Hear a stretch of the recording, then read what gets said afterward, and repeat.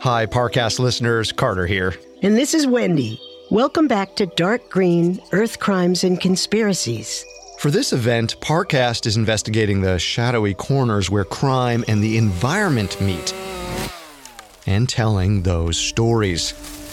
Because climate change affects all parts of society, including crimes and conspiracies.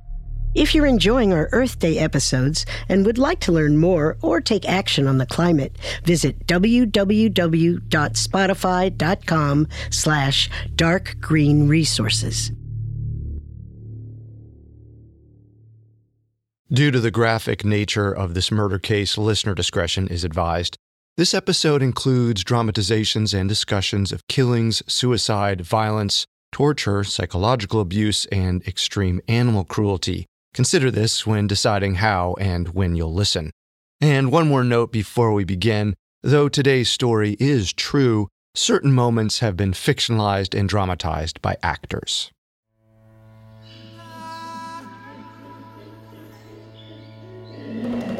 Dian Fossey's will had two key requests. One, that she be buried next to her favorite gorilla, Digit. And two, that her gravestone read, Nira Machabeli, or Woman Who Lives Alone on the Mountain.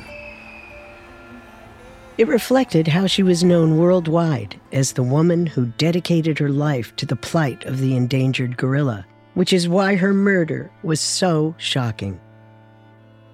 She was found dead just 2 days after Christmas in 1985, then buried quickly following Rwandan tradition. The funeral was held at a research camp in Karasoki on New Year's Eve. Though the guest list was modest, it included the Rwandan president's brother-in-law, Prote Zigiran Yirazo, a local official better known as Mr. Z. It also included Diane's good friend, Rosamond Carr. Roz was devastated, but amid her grief, she couldn't escape the question that hung over the entire affair. Who killed Dian Fossey, and why? To try to answer that, we're doing something a little different in today's episode. We'll spend a little bit of time with the initial investigation. But then, we'll explore 3 distinct theories about Diane's murder and 3 sets of suspects. Now, if you're wondering why a beloved icon like Dian Fossey had so many potential killers, well, she wasn't just a gorilla-cuddling activist. In her quest to protect Rwanda's environment, she could be ruthless. Ruthless enough to make a lot of people angry. Maybe even angry enough to murder her. As Diane herself once said in a TV interview. I'm not here to make friends.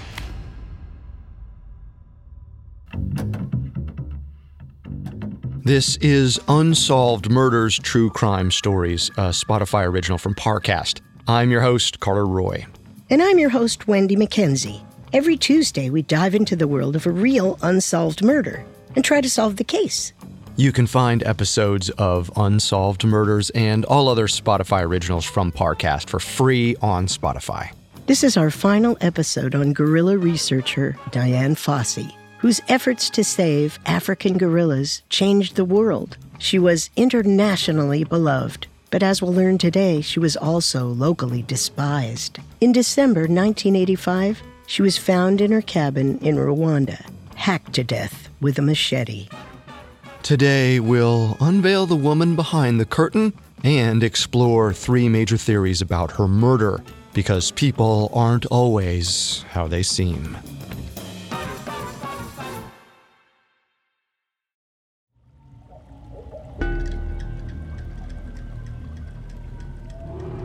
Just after Christmas in 1985, investigators arrived at Dian Fossey's research center at Karasoki. Outside, there was a 3-foot hole cut in the cabin's tin siding. Inside, they found her body laying on the floor. Her face was slashed open and bleeding. She'd been slashed 6 times by a machete. It was shocking to say the least, but they weren't there to gawk. They were there to collect evidence and find out who did it. Unfortunately, most of the investigatory process was filled with errors. First, there were the footprints outside Diane's cabin. Karasoke workers marked them off with sticks before the investigators arrived. Investigators could have at least determined shoe size or the direction the murderer had gone, but the police didn't photograph them properly. Next was the matter of death. They didn't perform an autopsy and just assumed Diane's death was caused by machete wounds. And then there was Diane's own collection of machetes lining the wall. They could have tested them for fingerprints, but the investigators touched them with their own bare hands. Any fingerprint evidence was compromised. The only thing useful they did was to find human hair clutched in Diane's hands. While DNA analysis wasn't yet an option, they sent the sample off to a lab in France to learn what little they could, but it would be a while before they would know anything. The Rwandan police didn't have much to go off of, only theories and hearsay, much of which we'll explore today. And their first theory? That Diane was killed by someone close to her. Now, if you think of that photo of Diane and Digit, their fingers touching, this seems hard to believe. Who would murder someone so tender and gentle? Well, as we alluded to a little bit in part 1, Diane wasn't always that gentle with humans. In fact, many at Karasoke were, let's say, disenthused about Diane. It wasn't just locals. It was also the bright young researchers that traveled all the way to Karasoke to work for their hero. Diane was patronizing towards her PhD student assistants. She called them mtoto, the Swahili word for child, and she was strict. So strict, she'd chew them out if they even tried to think about anything besides gorillas, like dating. We imagine her talking to her assistants saying something like this. You are here for gorillas, Mtoto. I expect you to eat, sleep, and crap gorillas. No more dinners, no more drinking, no more flirting. Gorillas. Hear that, Mtoto? Knowing this about Diane, investigators questioned all workers, foreign and Rwandan alike, anyone who had a motive to kill her in a crime of passion. And soon they zeroed in on one, a local, Emmanuel Relicana, who'd worked on and off at Karasoke for years. On and off because Diane had a habit of firing Relicana, at least when he didn't quit first. See, they had a mercurial relationship. Their egos often clashed because they were both confident high achievers. Diane always hired him back. She respected him. Relicana was one of the best gorilla trackers around. She needed him. Still, rumors said Diane didn't always treat him with respect. So it was easy for investigators to imagine how Diane could have pushed him to his breaking point. Maybe after one of the many times she fired him, which might have gone like so. Relicana. You think you can just waltz right back in here after you abandoned us? We can find gorillas just fine without you. I found you dozens of gorillas. I earn my check every time I'm rehired. So I'm here for last month's pay. Remind me, why did you quit? You threw a flashlight at me. Wrong. Tell me why you really quit if you want your money. I quit because I'm not as smart as you. Apologies. I don't accept. Get on your knees. Show me you're sorry. I'm sorry, madame. Louder. Come on, so the whole camp can hear you. I'm sorry, madame. I'm sorry, madame! Good. Take your money. And get up, you look pathetic down there. We've got work to do. Diane's behavior towards Relicana was unconscionable, yes, and could push anyone to a breaking point. But Relicana was an unlikely suspect. He had a rock-solid alibi.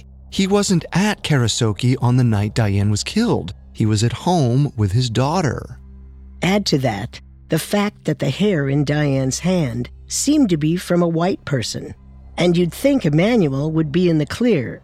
And yet, investigators seemed heavily biased against him. They just couldn't give up the idea Relicana did it. So instead of dismissing him, they just added a layer to their theory. They decided he couldn't have done it alone. They needed to find his co-conspirators. Which brings us back to the hair. In the summer of 1986, Rwandan authorities' lab reports confirmed that the hair in Dian's hand wasn't hers. This report concluded that it belonged to another Caucasian. And there was one white person staying at Karasoke the night Dian was killed, Wayne McGuire. Now, Wayne may have been closer to Dian than most. He even had Christmas dinner with her on her last night alive, but they also had a tense past. When he first asked to come to Karasoke for his PhD research, Dian said no. McGuire wrote back, making a compelling case for his study on gorilla parenting. Dian said no again. She made him wait 4 full years before letting him come. And once he finally got to Karasoke, she generally treated him like she treated everyone else, poorly. McGuire was a big man who could easily overpower Dian and whose beard might have been easy for her to grab. He was one of the last people to see her alive and one of the first to report her dead. The police pinned McGuire as Relicana's co-conspirator and told the U.S. Embassy. The embassy, in turn, told McGuire, who fled the country. Rwandan authorities sent out an international bulletin. Help us find and arrest Wayne McGuire. They already had Relicana in custody. Again, we can't say this enough. There was extremely limited evidence. But the authorities were convinced it was a revenge killing, maybe one orchestrated by Relicana and pulled off by McGuire. The circumstances evoked memories of another recent murder, that of Joy Adamson, another white woman who came to Africa to study wildlife. Like Dian did with gorillas, Joy was the first Western person to make contact with wild lions and bring the world's attention to protecting them. And the parallels extend further, because in 1980, Joy was murdered. Her killer was a former employee who gave a dramatic confession, explaining how Joy abused him and even shot at him. Which might explain how Rwandan investigators zeroed in on Dian's own former employee. Those authorities may have expected a similar confession from Relicana. They never got one, but by the end of summer 1986, they formally charged Emmanuel Relicana and Wayne McGuire with murder, and soon after, both were found guilty. The authorities quickly declared Dian Fossey's murder solved. Some would say too quickly. The trial lasted just half an hour. No witnesses were called for the defense, and neither McGuire or Relicana were present. McGuire stayed in the U.S., where he made a public statement of innocence.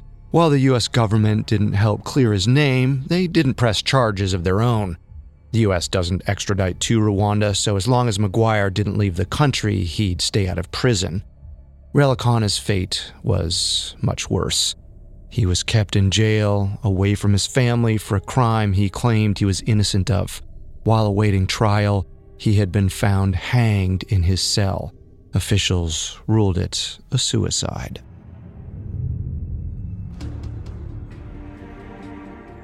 But even afterwards, many doubted the accusations against Relicana.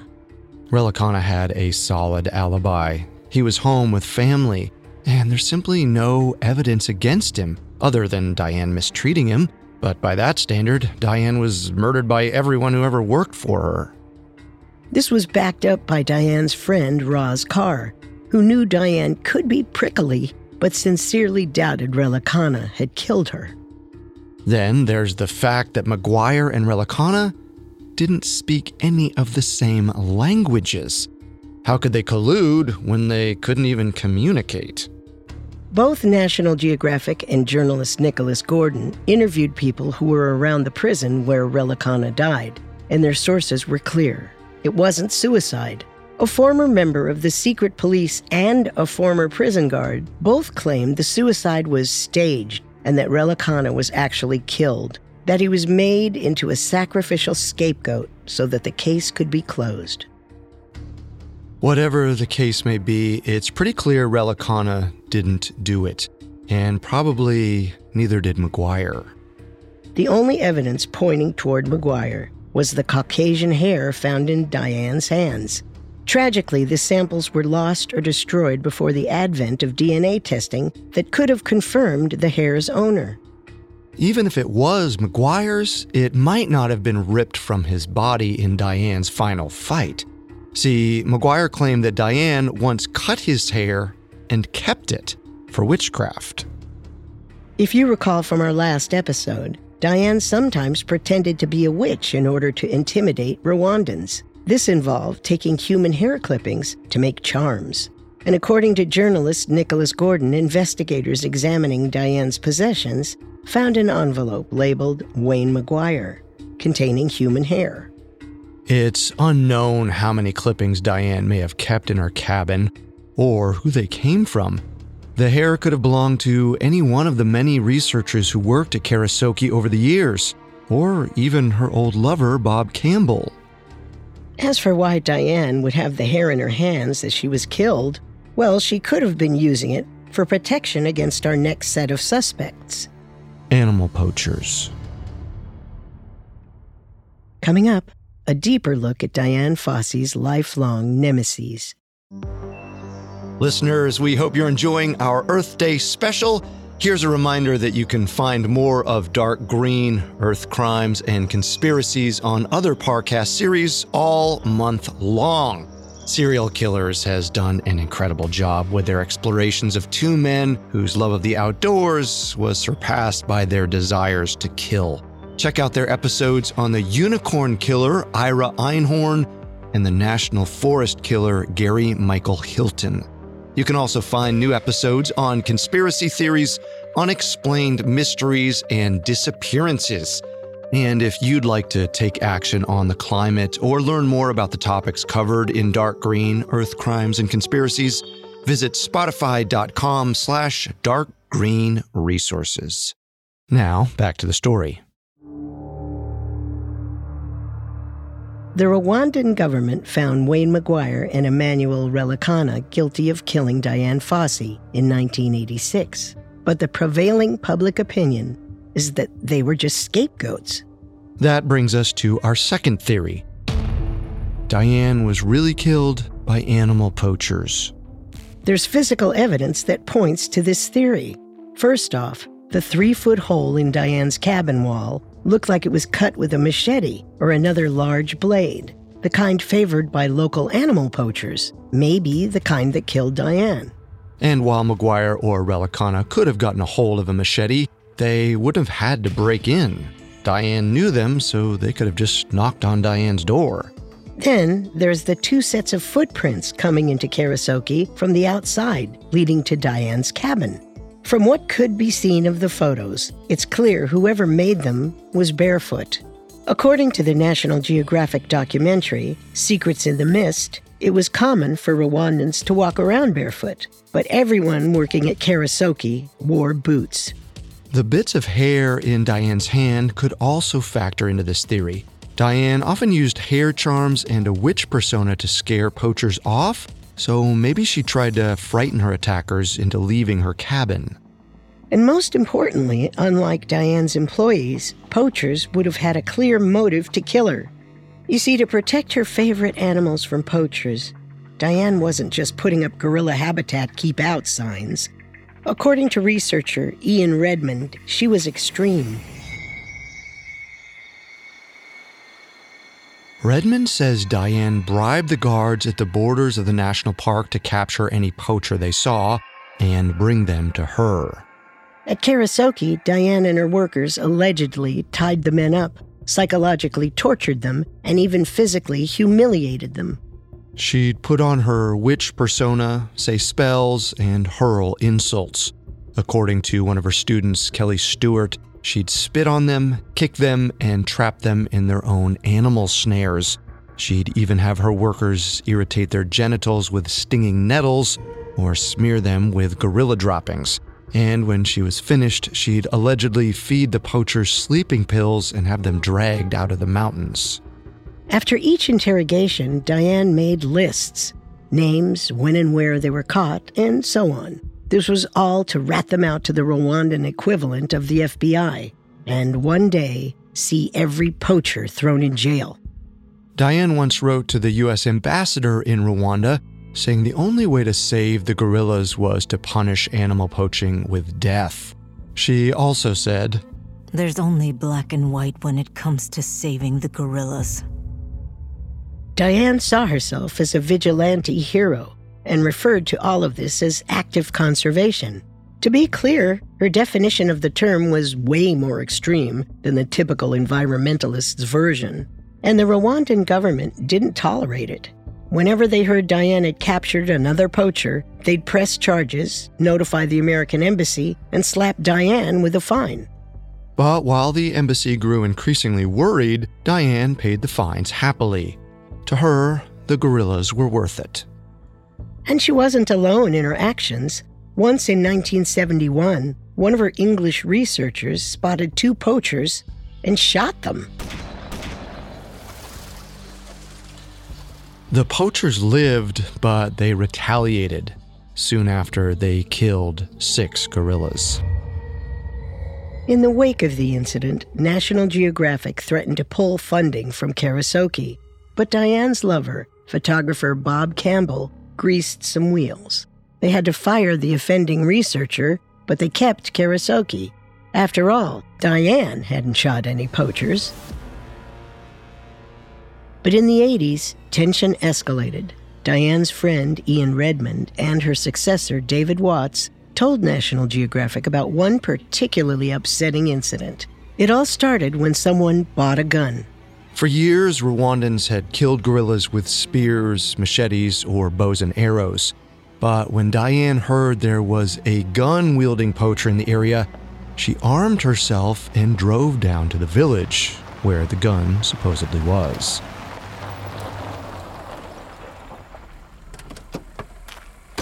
I know you have a gun. Hand it over and I'll leave you alone. Come on! I know one of you must speak English. There is no gun here, and if there were, we wouldn't give it to you. Go home. Give me the gun, or I'll burn down this hut. I'm serious. Try. Ugh! You take away the gorillas' home, you take away everyone's home. You see? I'm doing it. I'm putting this mat in the fire. Please stop. My son is scared. Hand over the gun. If you don't, I'll take the boy away. Make your bed. You'll have to lie in it. Get your hands off of him! I don't want to do this. So, last chance. Kid or gun? There is no gun, Dian Fossey. Forced to make good on her threat, Dian drove the boy to Karasoke.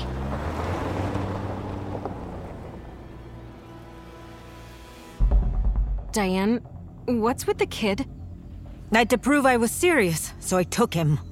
Took him? This is kidnapping. These poachers rip baby gorillas from their families all the time. It's a taste of their own medicine. So you're acting just like the poachers now? I'm not.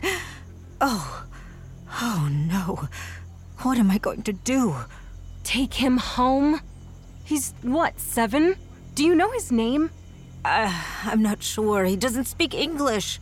He doesn't even know English, and you just took him with you? I didn't have a choice. I thought they would give me the gun when I grabbed the kid. It'll be dark soon, so I'll figure out what to do with him in the morning. Trapped in Karasoke, the boy was probably terrified.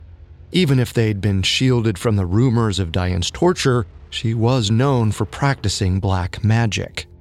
Once the boy entered Dian's cabin, he likely saw stolen machetes hung like hunting trophies and Rwandan hair charms on Dian's desk. The poor child was living out the worst version of a fairy tale. He'd been kidnapped by an evil witch and had to spend the night in her house.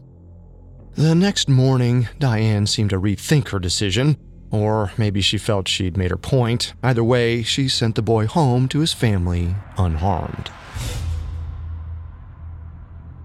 The Rwandan government fined Dian for kidnapping, and she paid them. After this, Dian briefly left to go teach at Cornell, but when she was back, she continued to torment poachers, Again, her take on active conservation. So the poachers hit Dian where it hurt. They killed Digit, her favorite gorilla. That was traumatic to Dian, but it still didn't force her off the mountain. So, according to the second theory surrounding her death, the poachers took more drastic measures, which could have gone like this.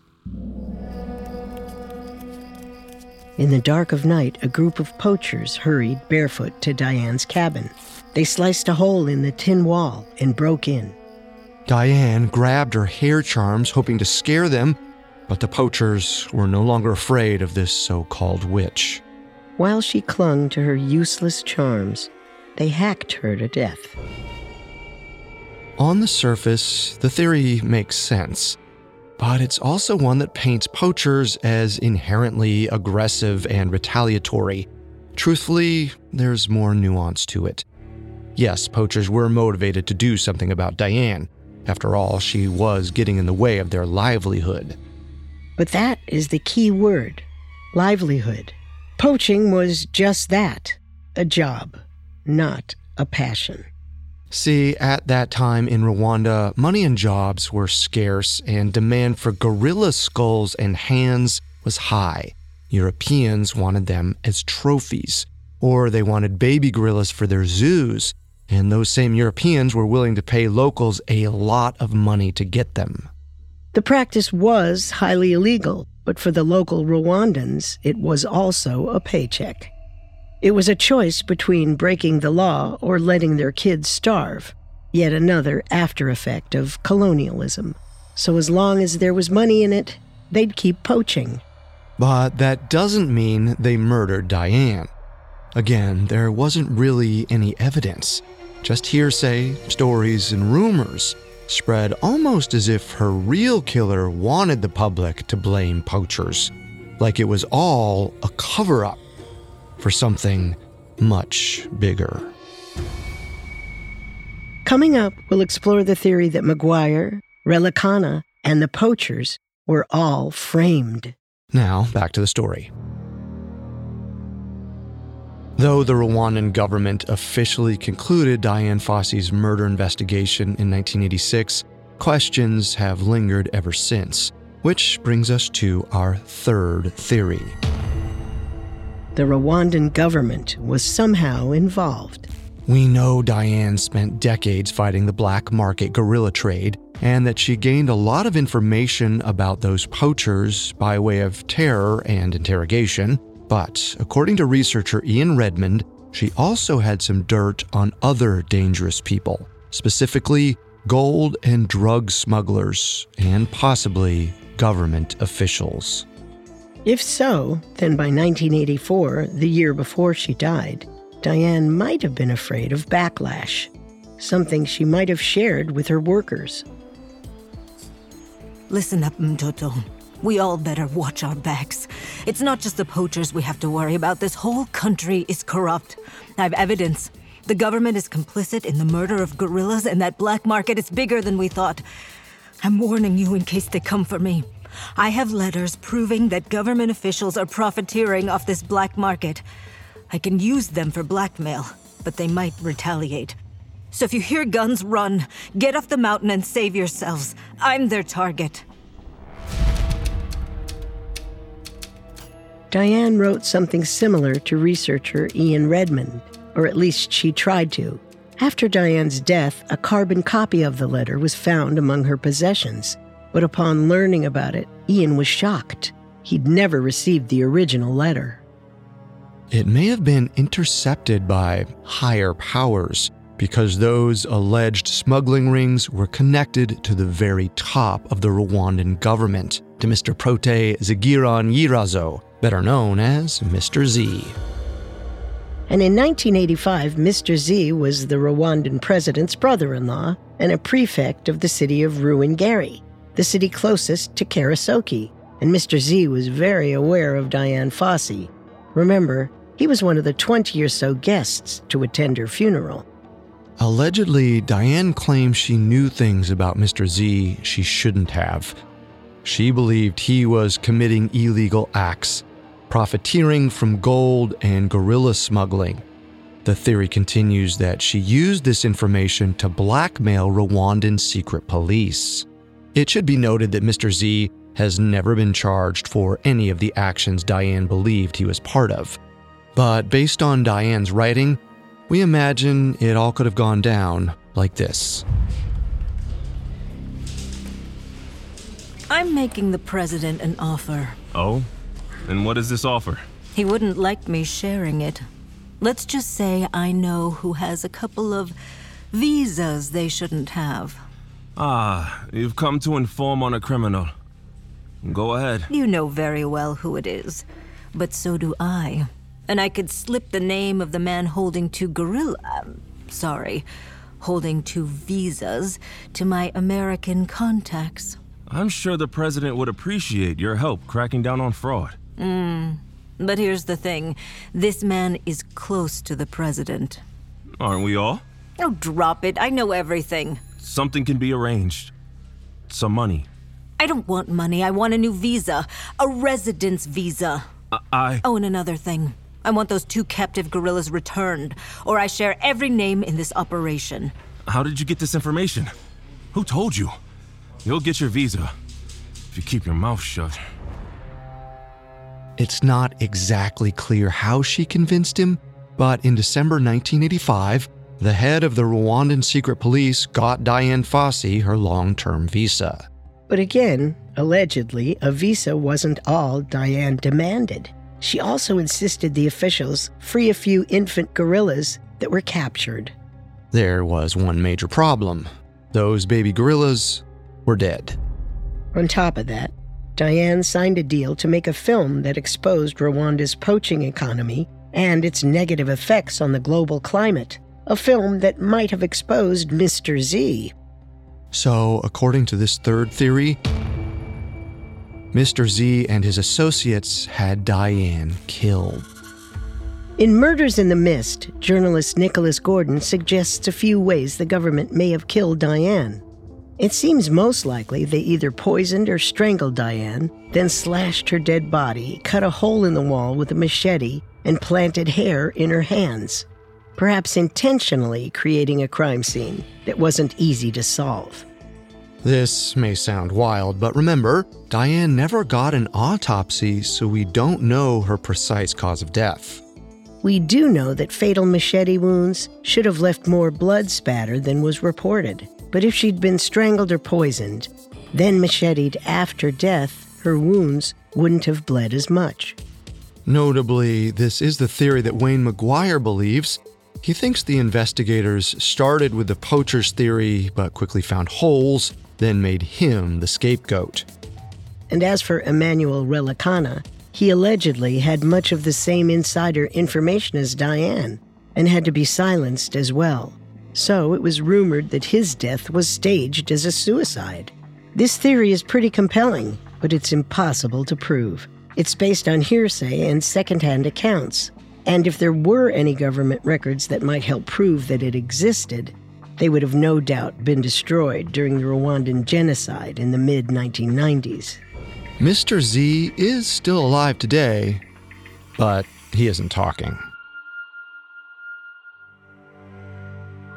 The thing is, Dian didn't need to stumble upon some international conspiracy to get a target on her back. She'd been causing conflict in Rwanda since her arrival. She was steadfast in her beliefs, thinking her way of active conservation was the only way, which really frustrated locals.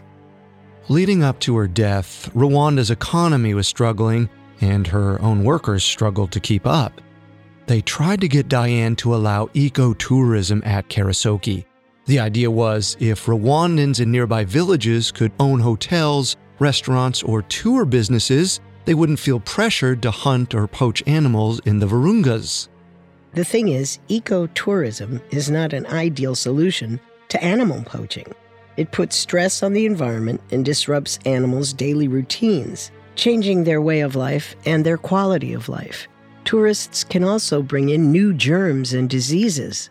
That's especially harmful in the case of gorillas, who share a lot of DNA with humans and are more liable to catch some of our illnesses.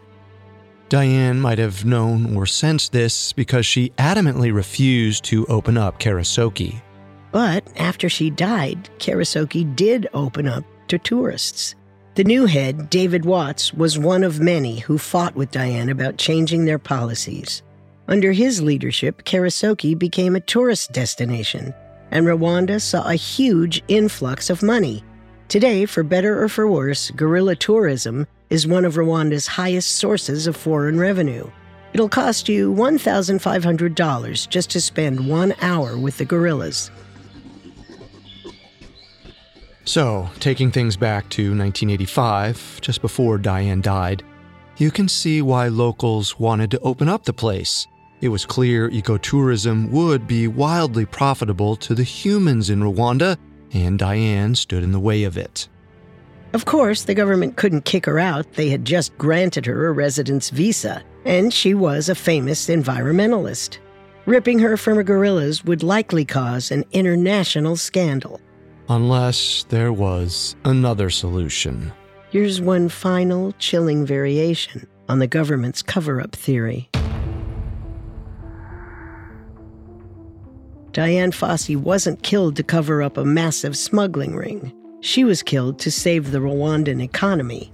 In this version publicly, the Rwandan government let Dian Fossey stay in Rwanda to save face, and privately, they killed her. Who's they, specifically?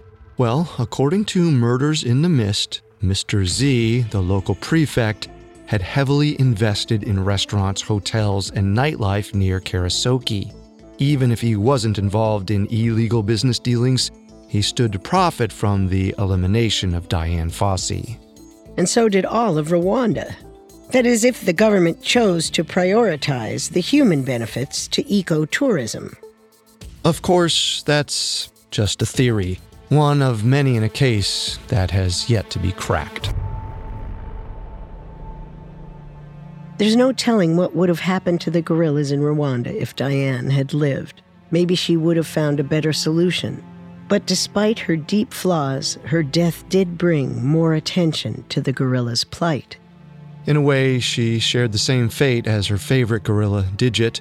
Their friendship lives on in films and photographs, showing the world how closely connected animals and humans are. And how the survival or extinction of one creature can impact all of us. Since Dian's work began, mountain gorilla numbers in Rwanda have almost tripled. As of 2023, there are about 600 in the Virunga Mountains and over 1,000 total in the wild, and Karasoke is still an active research center today. Sure, some of that is due to the money and support that comes from ecotourism, the upside of an industry full of downsides. But it would be foolish to ignore the very complicated person who started it all. In eulogizing her for a National Geographic memorial service, Jane Goodall said this: I don't think it's too much to say if Dian hadn't been there, there might be no mountain gorillas in Rwanda today. Dian Fossey wasn't a superhero or a supervillain.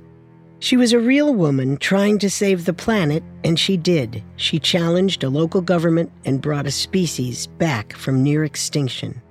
While making some terrible mistakes in the process, ones that current conservationists have learned from. Dian's dedication was her greatest gift and curse, but it seems as if she knew this, and she didn't hesitate to make tough sacrifices to see her mission through. To save the planet, we all need to make trade-offs. Unfortunately, Dian Fossey's final trade-off to save her beloved gorillas was her own life.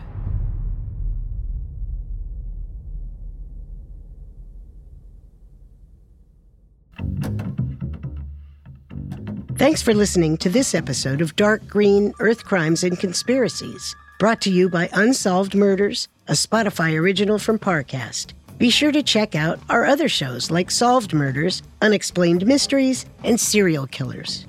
You can find all episodes of Unsolved Murders for free on Spotify every Tuesday. For more information on Dian Fossey, amongst the many sources we used, we found The Dark Romance of Dian Fossey by Harold Hayes, Gorillas in the Mist by Dian Fossey and the National Geographic documentary series Dian Fossey, Secrets in the Mist, extremely helpful to our research. And if you'd like to learn more and take action on the climate, visit www.spotify.com/darkgreenresources. Solved Murders True Crime Mysteries is a Spotify original from Parcast. Our head of programming is Julian Boireau. Our supervising sound designer is Russell Nash, with Nick Johnson as our head of production and quality control by Lisa Marie Gallegos. Stacy Nemec is our supervising editor, and Derek Jennings is our writing lead. This episode of Solved Murders was written by Maggie Admire, edited by Amin Osman, fact-checked by Cheyenne Lopez, researched by Mickey Taylor, produced by Joshua Kern, and sound designed by Juan Borda. It stars Jen Wong, Melissa Medina, Charlie West, Brian Green, and Julian Smith.